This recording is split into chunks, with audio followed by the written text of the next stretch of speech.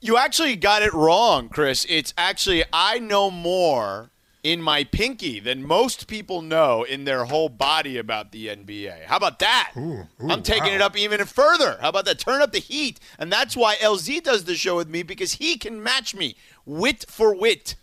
Hello, LZ Granderson. Hello there, Sedano. And I'm actually with you because you're the fire, and I just like to be by it to stay warm.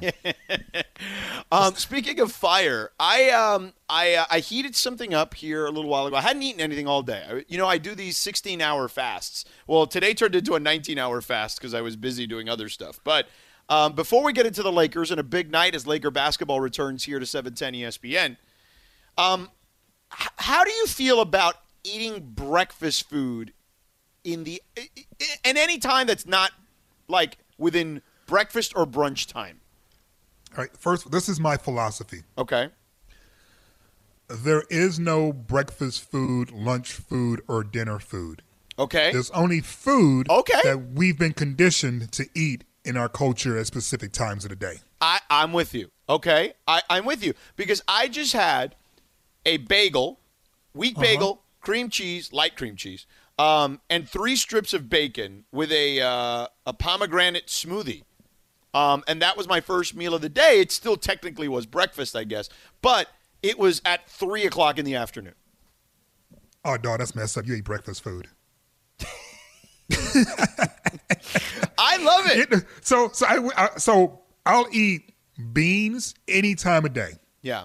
In the morning, afternoon, dinner, whatever. Doesn't matter. I'll eat bacon any time of day. Okay. But this is going to sound crazy. Breads and pastries, though, I do get a little bit time sensitive about.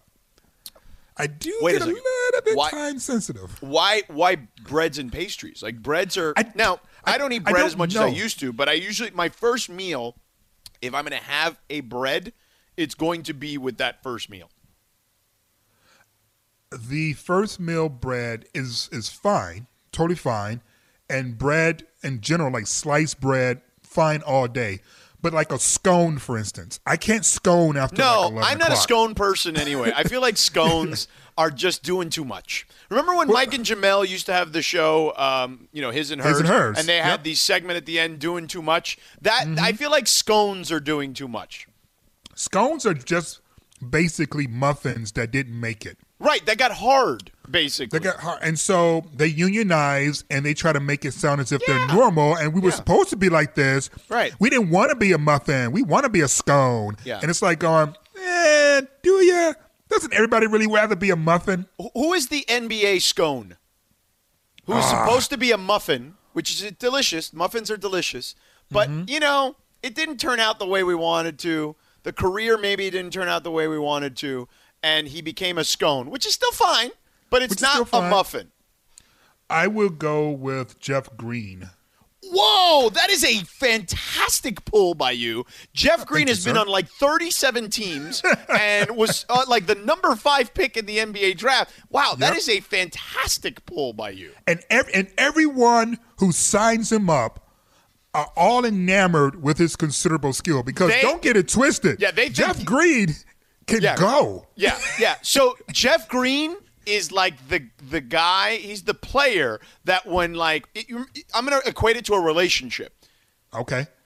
He's the person you get in a relationship and you say to yourself, I'll change that person. I'll make sure they get on the right track. They won't cheat on me. Right. Well, I don't want to make him a cheater, but let's say he's I'm just saying, like, poor whatever habits, it is. right? Like, he's sloppy. Right. He leaves stuff on the floor, right? Like, right. He won't do that with me. You know what I'm saying? Like, exactly. Yeah, that's what Jeff Green is. You know who is also that? Otto Porter is that. Otto Porter. Yeah. Don't forget the junior part. By the way, Otto Porter Jr. You know who else is that? Someone who was just with the Lakers most recently. Ooh, hold on. Let me think. Just with them recently? Yeah. Who? Dion Waiters. Oh, yeah.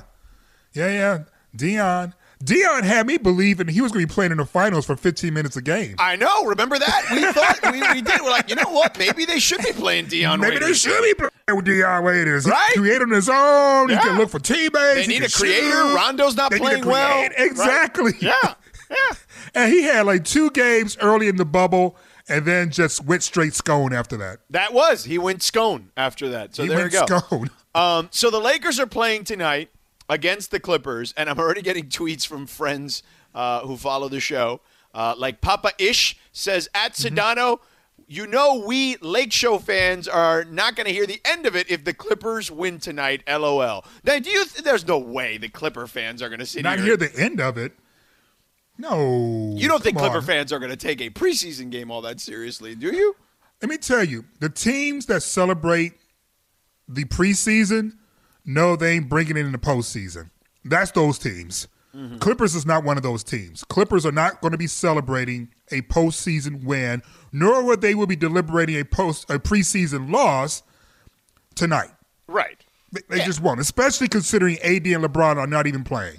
Yeah, exactly. I don't buy that for a second. I don't think that. I know that now. By the way, I do think that the fact that the preseason is beginning with the Lakers and Clippers, and also the regular season will begin with the Clippers and the Lakers, I think is a smart move by the NBA because you're going to get this city energized in a way that. Look, it hasn't been, right? Because we didn't get the matchup we thought we were going to get, and it just adds the intrigue of, okay, what's going to be different? Now, granted, none of it's going to matter because the barometer isn't the regular season and certainly not the damn preseason. But I do think it gets the juices flowing. Is that fair to say? Oh, yeah. Yeah, for sure. I mean, I just finished, a couple hours ago, a piece where Ty Lue and I had a nice long conversation. And one of the things that I wanted to know was how important was this game? And it was just kind of like a snicker. Right. Right. Because we all know that while we're just excited to see ball, period. Right. Obviously, anytime you get to see the Lakers, you get excited. We know this is not an important game in the larger picture. This is an important game for, Taylor. This is an important game for him. Mm-hmm. This might be an important game for Ty Lue in terms of working on some plays and working on some kinks and things like that with his secondary players. But in terms of statements, there's no statement coming tonight. No, absolutely not. But it'll be fun. And I do think if you're the Lakers, aren't you looking forward to – I would imagine we'll see a lot of Taylor and Horton Tucker tonight, right? I want to see what the kid looks like. I mean, that's what I mean. He's going to ball. He's going to play. The little flashes we saw in the postseason had me hopeful because he's confident. He's confident the way that Kuz came in confident. The difference is, at least what I saw so far, and you can tell me how you feel about this, George, is that right away I saw a comfort level with the basketball, dribbling the basketball that I don't see with Kuz. Mm-hmm. God, yeah. Yeah. He didn't look uncomfortable dribbling in traffic.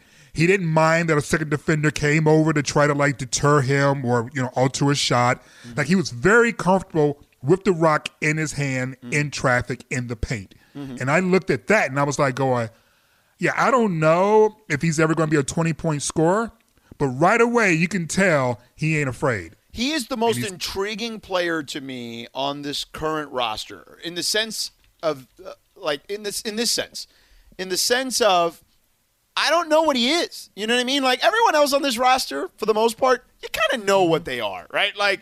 You know what they can do. You know what their skill set is. He is such he's a piece of clay right now. You know what I mean? Where he needs to be molded. You need to kind of figure it out. But my God, his tools are just intriguing, right? He's got these long arms. He's got the wingspan of a 7-footer. He's 6'5". His upper torso, Taylor Horton Tucker, is should be on someone who's at least 5 or 6 inches taller, right? Yep. And his legs are fine. I'm not saying there's something wrong with him, but the way his upper torso and his arms look, it definitely looks like it should be someone who is closer to 6'9" or 6'10". It's weird, but it's cool. He is 6'4" and listed at 234 pounds. Right. That's big. Yeah. Yeah. That's big. Yeah. He's thick. Exactly. With two C's at the end. Yeah, definitely 2 C's. Yeah. And he just turned 20 years old. Right. Last month. Yeah. So the idea of a guy, to your point, with that wingspan and that size and that young being in practice and being groomed by the greatest, if certainly one of the greatest, if not the greatest of all time, who plays your position basically. Yeah. I mean, talk about a fantastic opportunity. So you just reminded me of something that I don't know if I've said this before on the show because we haven't talked a lot about Talen Horton-Tucker, but you mentioned LeBron. And did you know that LeBron very much took a big interest in Talen Horton-Tucker during his draft process 2 seasons ago and worked out with him regularly during that particular process? So the fact that he ended up becoming a Laker was certainly fortuitous. But wow, there is a big brother, little brother thing there. So that is not, while you were alluding to it, I am telling you that that is a real thing. Well, that is awesome for him. Absolutely awesome for him. You know, because I always felt that Andrew Wiggins would have turned out to be a multi-time All-Star and an amazing player if he had that same opportunity. He's a scone. He's a scone. he's actually, you know what? He He's actually the might scone. be a dozen scone. I was going to say, when you're drafted number 1 overall, and you clearly have talent that's intriguing, but no one can figure out how to unlock it on a consistent basis, you're a scone. Yeah, and by the way, for people who are just tuning in that didn't hear us talking about this 7 minutes ago, we were talking about breakfast foods, and we came up around scones, discussing how scones are like, they're okay. They're not muffins. They're just like there. It's a muffin that turned out not so great. And right. Andrew Wiggins is a perfect example of that. That is a good point. He's a scone. Now he's a rich ass scone. He is a rich scone. He's a scone that got the bag. Yeah, that scone, if it's got a little chocolate in it, it's like Ghirardelli, right? It's like Godiva chocolate. It's a nice scone. But yeah, I do think that there is plenty of scone in him. But Talen Horton-Tucker and the LeBron thing is a real thing. So who else are you looking forward to seeing tonight? So I'm looking forward to seeing him. I'm interested in seeing what Ibaka looks like for the Clippers. In terms of, because they're playing their whole crew, the Clippers. Yeah. As well they should. Yeah. As well they should. And then obviously, the starting lineup without AD and without LeBron. I'm expecting Schroeder obviously to play, but is Kuz going to start? I believe he's going to play. I think it's just LeBron and AD that will not be playing. Yeah, but I'm saying, is he going to start, or are they going to go? I don't know, but I would imagine so. So I'm looking forward to those things because, as you know, Vogel hasn't necessarily been real clear, definitive in terms of the starting lineup. Correct. And, obviously we know what Schroeder wants, and, clearly Kuz has floated it out too. Mm-hmm. So are we going to see if both those guys start, or is he going to go with one of the starting lineups that we saw in the postseason, where it be maybe Caruso starts, or maybe we see Keith starts? Yeah, we'll see. I don't know if Keith will start, but maybe, it's the preseason. You can kind of mess around. He started in the postseason, so that's why I'm just like, let's see what it is. Sure. Yeah, for sure. All right. Coming up next, LZ, and by the way, at some point you were listening to KSB in Los Angeles. I'm sure, I don't know if it played or not before we started the show. Yeah. Anyway, Laura says you did. Oh, so Laura is here today. Laura's producing the show. I want to talk to Laura about a couple of things. But you and I, LZ, we need to have a serious conversation about the Rams, and an even more serious conversation about Jared Goff. And again, none of this, I think, is a bad thing. I don't want people to, have a negative connotation to what we're about to discuss. But I do think it is a very important and serious conversation, and I'm glad we're going to have it. Plus, Mina Kimes, our friend, will join us to talk football at 4:30. Our genius, $1 million capable winning Mina Kimes. Yes. So she'll join us at 4:30. Short show today. We're on till 5:30 before we get to Lakers pregame with playoff Sliwa and Michael Thompson. So stick around. But coming up next, let's get to this serious conversation about the Rams and Goff. Sedano and LZ, back in 2 minutes. This podcast is proud to be supported by Jets Pizza, the #1 pick in Detroit-style pizza. Why? It's simple. Jets is better. With the thickest, crispiest, cheesiest Detroit-style pizza in the country, there's no competition. Right now, get $5 off any 8-corner pizza with code 8SAVE. That's the number 8, SAVE. Go to jetspizza.com to learn more and find a location near you. Again, try Jet's signature 8-corner pizza and get $5 off with code 8SAVE. That's the number 8, SAVE. Jet's Pizza. Better because it has to be. So LZ, I don't want to go too far off the deep end because I haven't talked. We didn't talk a lot of college football around here, but Arizona State and Arizona are playing on ESPN right now, and they're in less than a minute. Arizona State has a 14-0 lead. I've never seen anything like that. So basically, they ran the opening kickoff back for a touchdown, and then they had a turnover for a touchdown. Already? Incredible. In less than a minute. That is incredible. All right, fine. I'll turn it on. Jeez. I mean, you're no Greg Bertman, that's for sure. You missed the good stuff already. I wouldn't turn it on. I was actually about to switch to find like an NBA game, a preseason game or something. But yeah, it happened during the commercial break. I was like, holy moly. So anyway, you and I need to talk about Jared Goff and the Rams. Let's talk about the Rams first, and we'll get to the Jared Goff part in a minute. Yo, the Rams defense. I know we had Aqib Talib on the other day. And Aqib, we love Aqib. And he said, look, I asked him, which defense is better, the one you played on that went to the Super Bowl or this one? And he said, look, this one's great, but I'm going to always side with me and our defense. I don't know if that's, I'm not trying to disrespect Aqib. He is the man. We love him around here. I don't know if I feel the same way like that he does. It is a question, right? I have not gone back and looked at the statistics and the analysis of what transpired when we first went to the Super Bowl under Sean McVay and what this defense looks like now. Mm-hmm. But I know with the eyeball test, this squad to me looks as if they're enjoying dominating more than the previous defense that we're speaking of with Talib and Marcus Peters and everyone else. Like, last night, they were having a party. Yeah. Oh, yeah. A party. Yep. They were, like, celebrating sacks, celebrating, obviously the pick six. But it looked as if they were, like, going, yeah, we that squad. Yeah. It reminded me a lot of those Ray Lewis Raven squads, or like, the Buck squad with Key and Marvin Sapp and, Marvin Sapp, Warren Sapp. Marvin Sapp is a Christian singer, but but I'm sure he was good at football too when he wanted to play. I'm sure he was. Yeah. I'm sure he laughed, which is my point, that all Sapps laugh. Yeah. Like that kind of energy was coming from them last night, where they were openly almost mocking how inept the offense was compared to their defense. Right. It was beautiful to see. Yeah, it was I'm beautiful. with you wholeheartedly. I thought it was unbelievable. So I'll tell you this. I do think it's better than that team that went to the Super Bowl. I think that they're winning in ways that team did not win. That team, would you say the team that went to the Super Bowl, I would classify them as a finesse team in a lot of ways. Would you have classified them that way?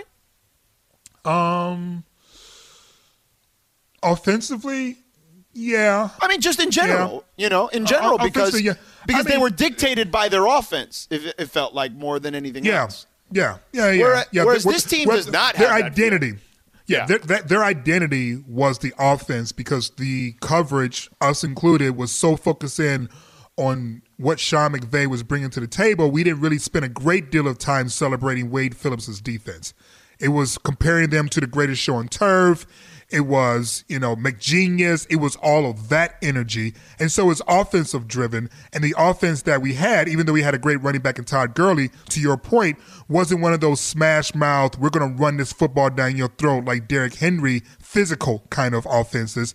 It was screen passes, get a big play here, sort of. Those were the highlights of that offense. To your point, from the way we run the football with Cam, our Cam, not their Cam. Right. And that defense, the physicality of the defense, you are 1,000,000,000% correct. This is a much more physical, smash mouth, we ain't here for your ish kind of team. And I'm thrilled to see it, because that's the kind of team that wins the Super Bowl. Finesse teams like Peyton Manning's Denver Nuggets team, Denver Broncos, they're so in Denver's. That team was a pretty team with a defense, and the Rams was like that. but the smash mouth defensive team that carried Peyton to the championship and is carrying this Rams team to heights. This is a physical, in-your-face, Debo, shouts out to you, homie, kind of team. Yeah. Oh, no, I'm with you. By the way, yeah, shouts out. Rest in peace, Debo, man. Was he the best, cool, like fun, maybe not fun, but like coolest villain in like a movie like that, like a comedy ever? Oh, man. You know, I didn't even see him as a villain. I got to reassess that because that speaks to my character, not seeing Debo as a villain. Yeah, I was ready to whoop people's asses. You know what I'm saying? Like, he was just like one of my boys from the hood. We all had a bully who bullied us in middle school, who bullied us in high school, and in his own way continued to bully us as adults.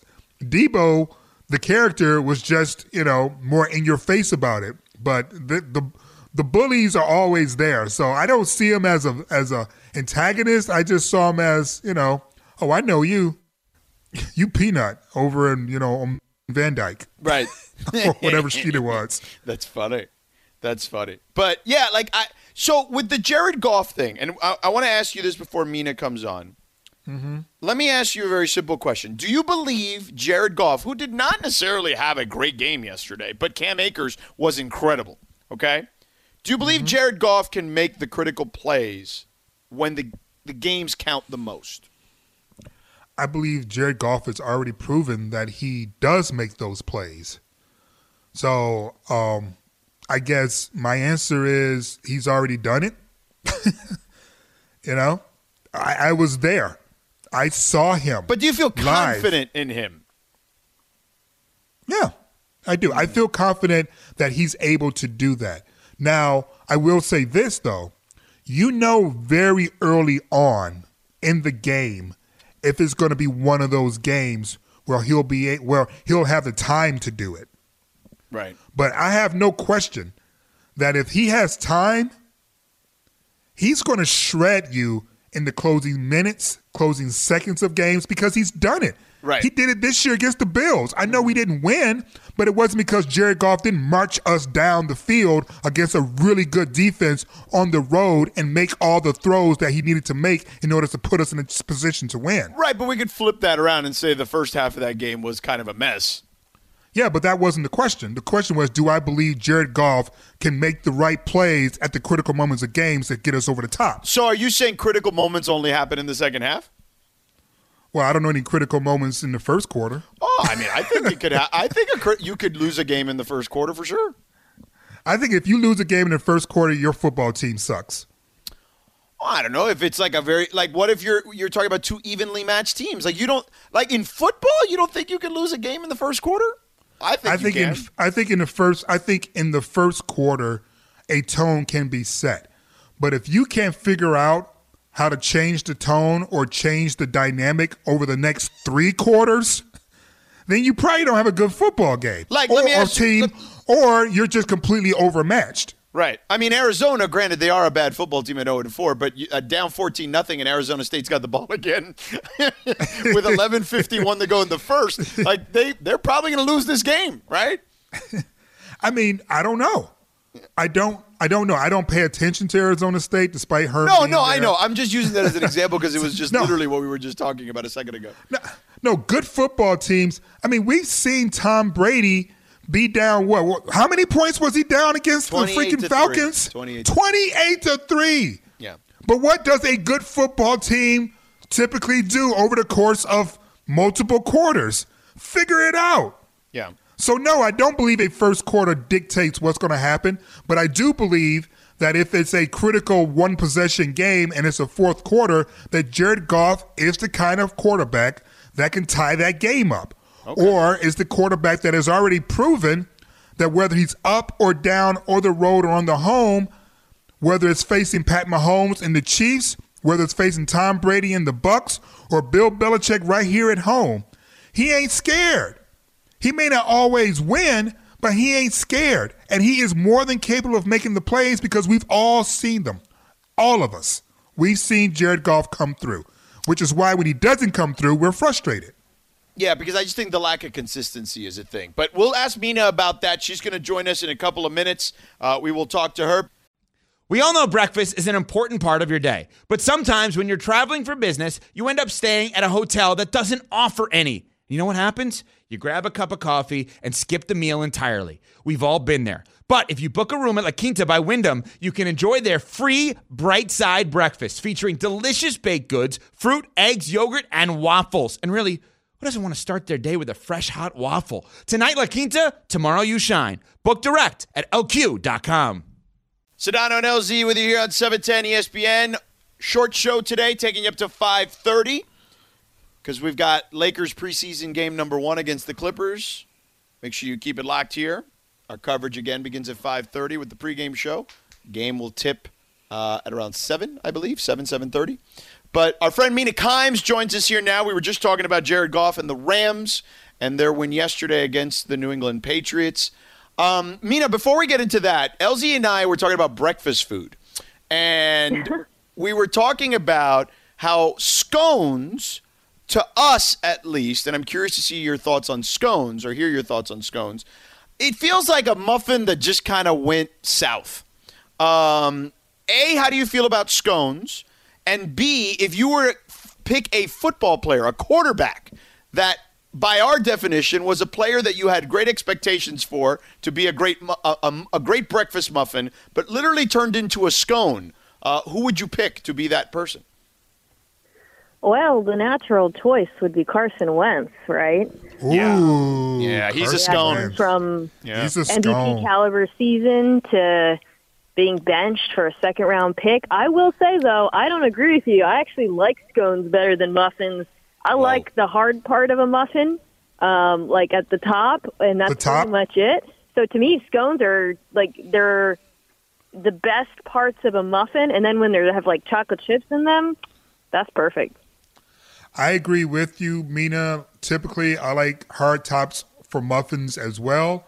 However, I also enjoy digging through and getting to the bottom of the muffin. Yes. That's kind of like baked into the paper of the muffin. Oh, yeah. You got to peel that thing off. You got to peel it off. And every now and then, Mina, because I ain't afraid to say it, if I'm driving and eating a muffin, I just put all the paper in my mouth, too, and spit it out. Yeah, exactly. Exactly. Well, I'm in my car with Lenny, my dog, and I've seen him do that. He has gone through my refuse and done the same thing to wrappers, so I definitely understand the appeal. Did you just compare me to your scavenger mutt? How dare you? Or your whoa. eating habits, You Chelsea, to be guys are going to specific. fight. You guys are going to fight. You called him a scavenger mutt. That is the super dog, Lenny, okay? So it's an honor to be compared to Lenny. Yeah, there you go. There you go. Fine, All fine. right, Mina, so the Rams, if you were ranking teams in the NFC, where are they right now? They're number 2 behind the Saints for me. The Rams, we talked about them today on NFL Live. Catch it every day, 4 p.m. Eastern on ESPN. Yeah. We talked about One Pacific. Oh, pardon me, 1 Pacific. Oh, fatal error, especially for Rams fans. But, for me, they're a very balanced team with an elite defense, but their offense is a bit matchup dependent. So how far they get in the playoffs will depend in part on the path they take and the teams they get to face. When they're facing it, I actually thought, and part of the reason I picked them to win this game, I didn't expect them to win by as much as they did, is I thought the Patriots defense, which is a bit on the lighter side, was an excellent matchup for, this run-heavy team that has receivers who block. Sean McVay used a lot of 12 personnel with 2 tight ends on the field last night. It was a good matchup, so it wasn't surprising that they succeeded. But I think, against teams with a better pass rush than New England, you could see some of the struggles that have popped up occasionally with Jared Goff this season. And Jared Goff didn't really do much last night, didn't have to. But you want to hope that they play teams like Green Bay, where they also have a weak run defense and they can continue dictating on offense. I know that the Saints are on this tremendous win streak, and they have talent, and they have a great coach, and they have all the things that you want to check when it comes to, can this team make it to the Super Bowl? But because they've only been once, and and they tend to blow it when they get in the postseason for a variety of different ways, whether it's against Minnesota, whether it's against the Rams, what have you.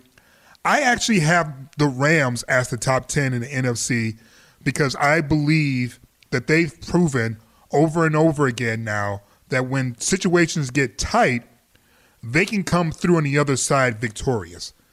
In other words, if they have the ball at the last minute, they tend to score, whereas New Orleans, over and over again, for whatever reasons, tend to turn the ball over. I think it's fair. I think, the Saints' lack of postseason success over the last 2 years has been because Drew Brees has tailed off at the end of the season. And so the case for the Saints is predicated on the idea that when he does come back, and I don't think it's going to be this week, but soon, he will look like he did at his best this season. He obviously doesn't throw the ball deep very much, but underneath he's extremely accurate. And with Sean Payton's scheme and the skill players they have, that's enough. Now, that's an if, right? Because we've seen 2 seasons now where Drew Brees has turned into a pumpkin at the end of the year. And if that happens, then the Rams are the number 1 team in my eyes. Mina Kimes hanging out with us here. Check her out on NFL Live, 1 Pacific every afternoon on ESPN television. Of course, the Mina Kimes Show with Lenny is her fantastic football podcast.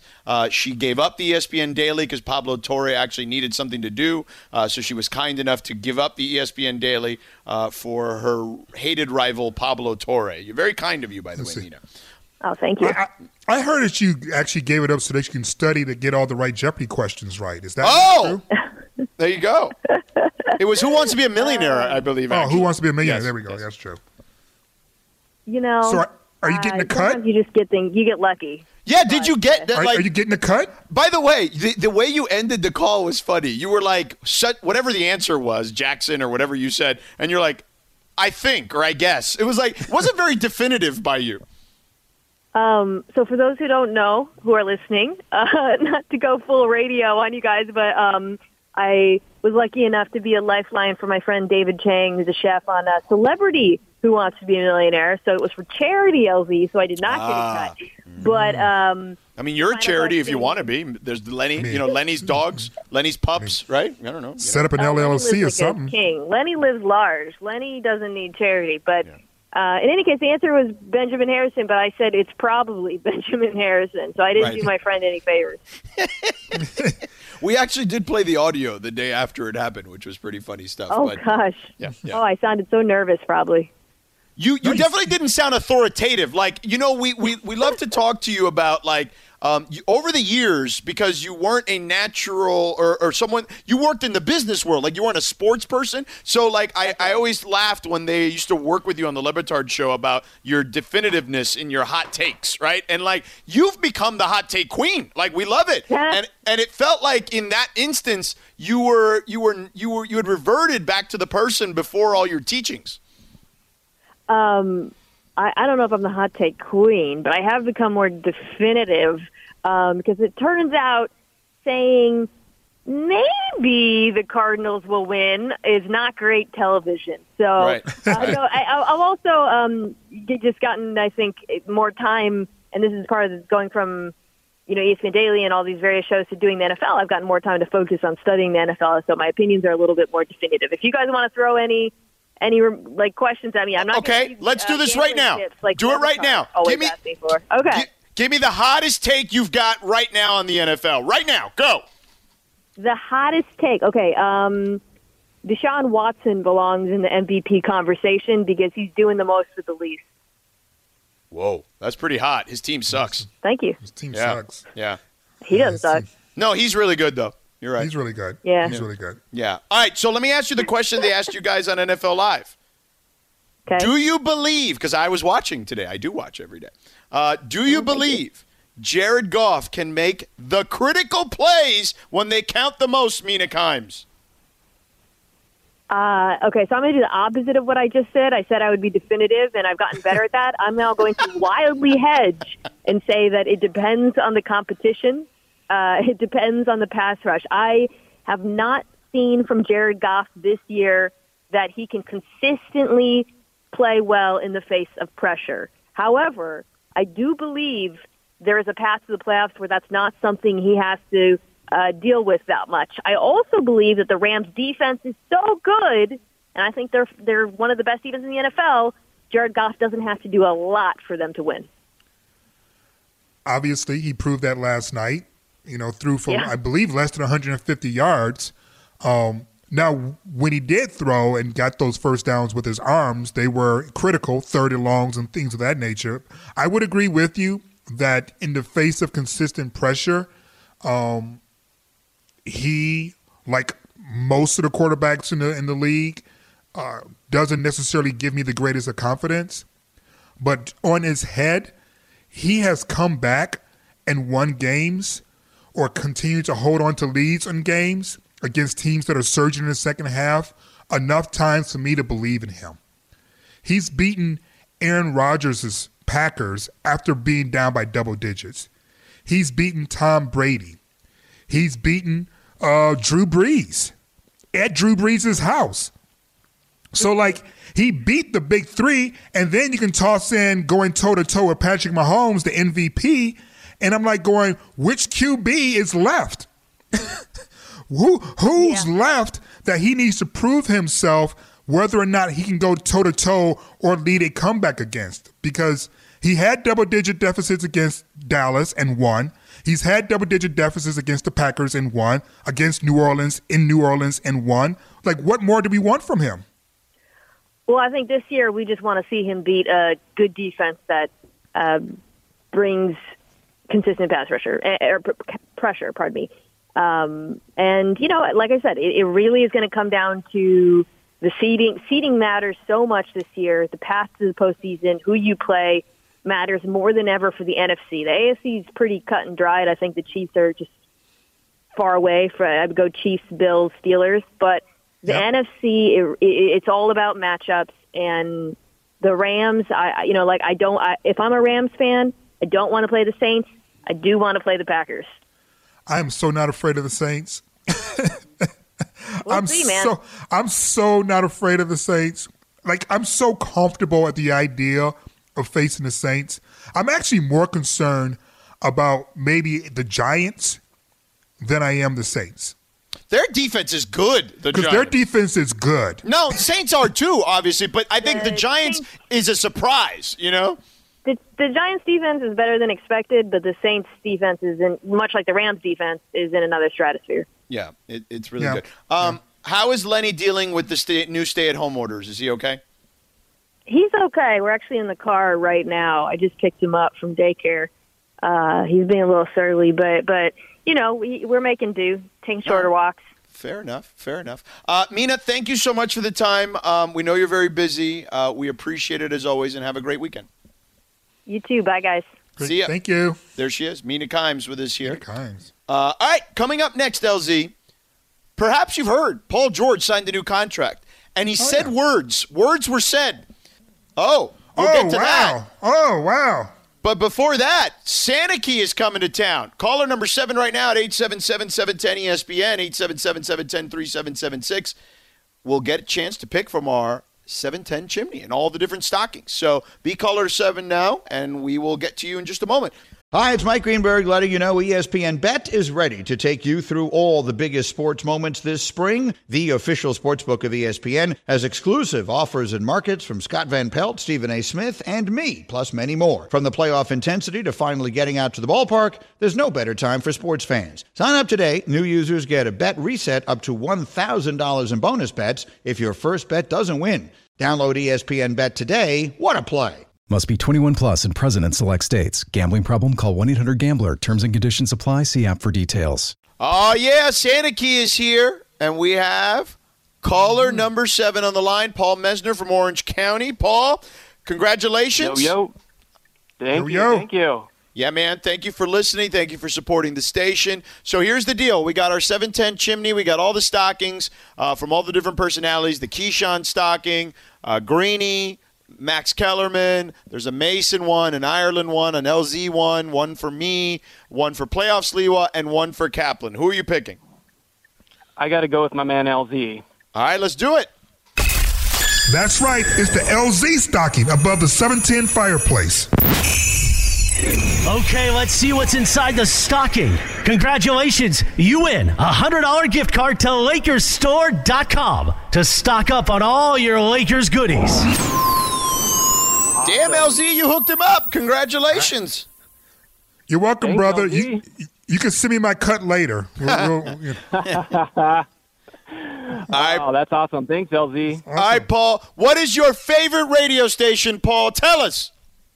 ESPN LA 710, baby. Yes, sir. Yes, Thank sir. you. Happy holidays. We'll put you on hold. They'll finish taking your information if they need anything else. But congratulations. Happy holidays. Stay safe. So there you go. Paul Messner, Orange County. Another satisfied customer, LZ. I'm really, really happy that I was able to hook him up for the holidays. Yeah, you did a good job there.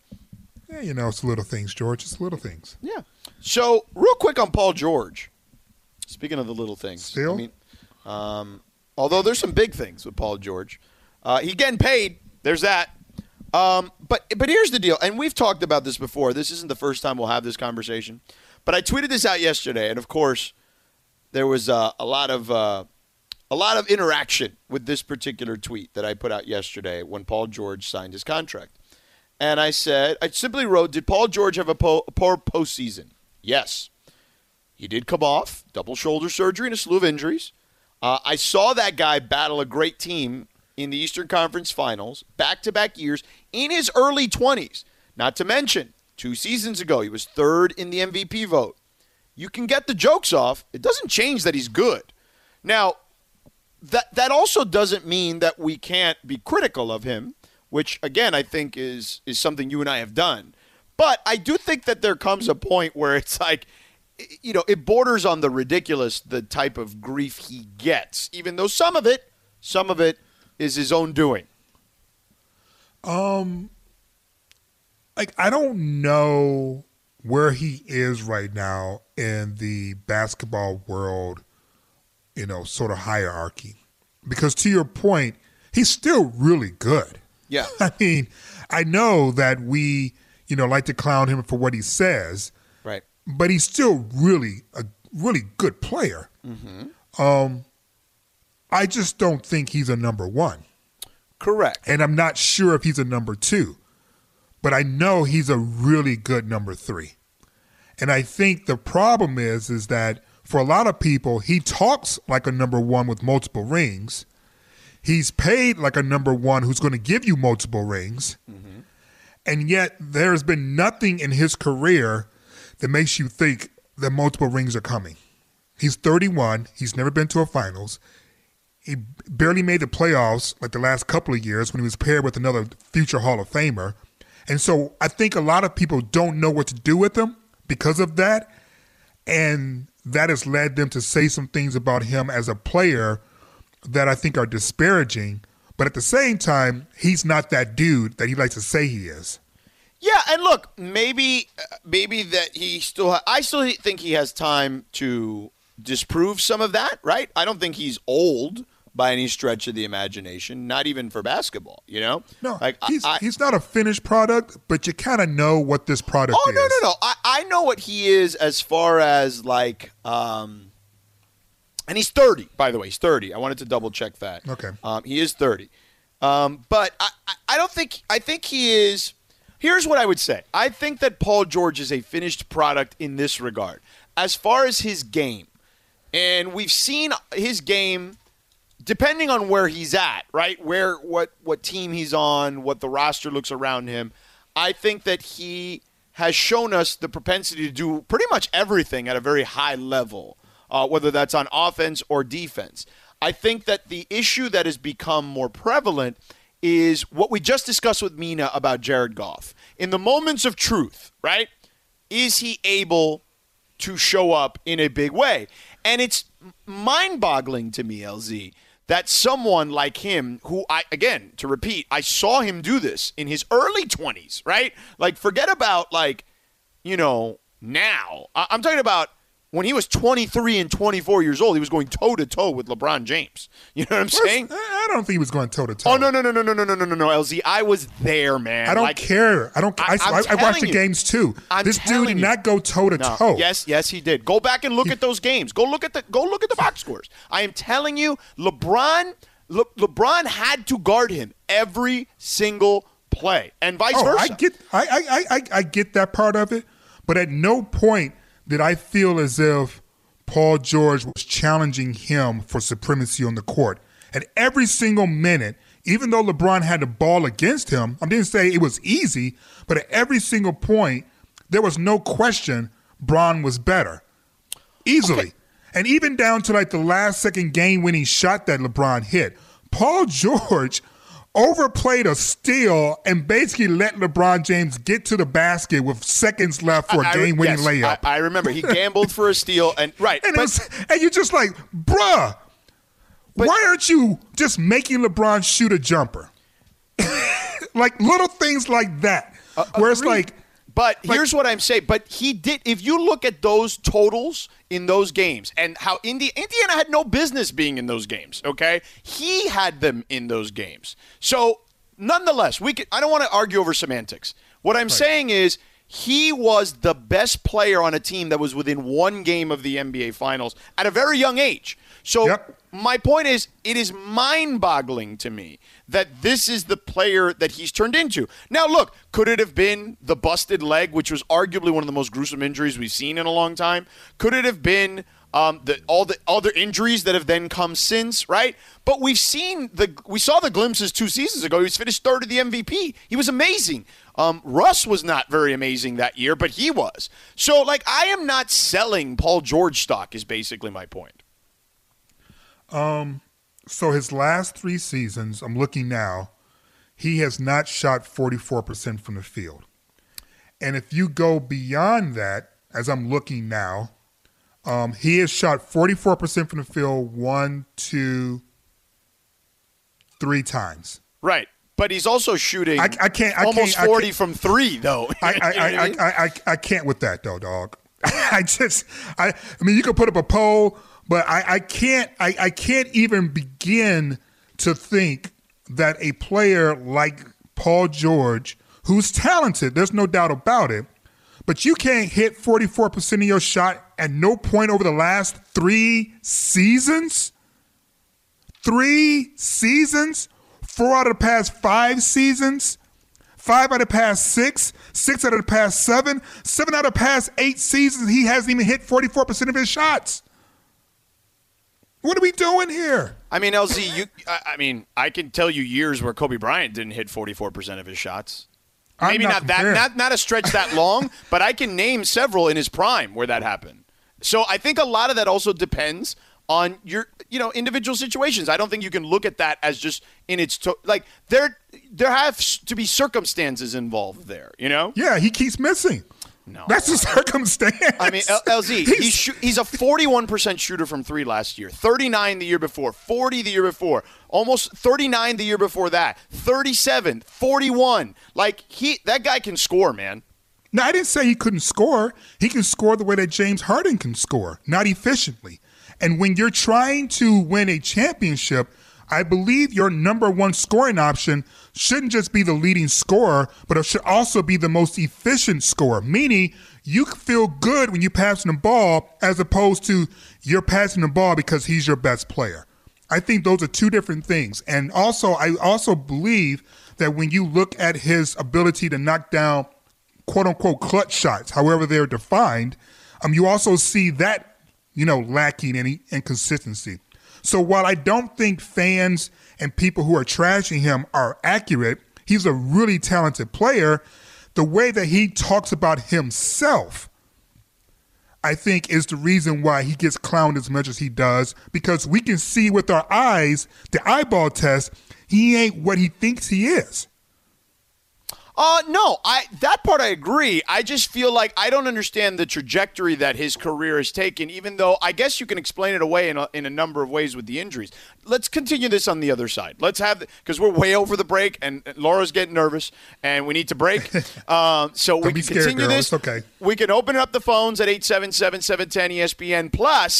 Plus, you and I are going to touch on the Lakers, who open with the Clippers tonight in preseason, and what goes into tonight's contest. Plus, there are some anonymous executives saying some things about the Lakers, and we'll discuss how accurate I want names or inaccurate they may be. All coming up in 3 minutes.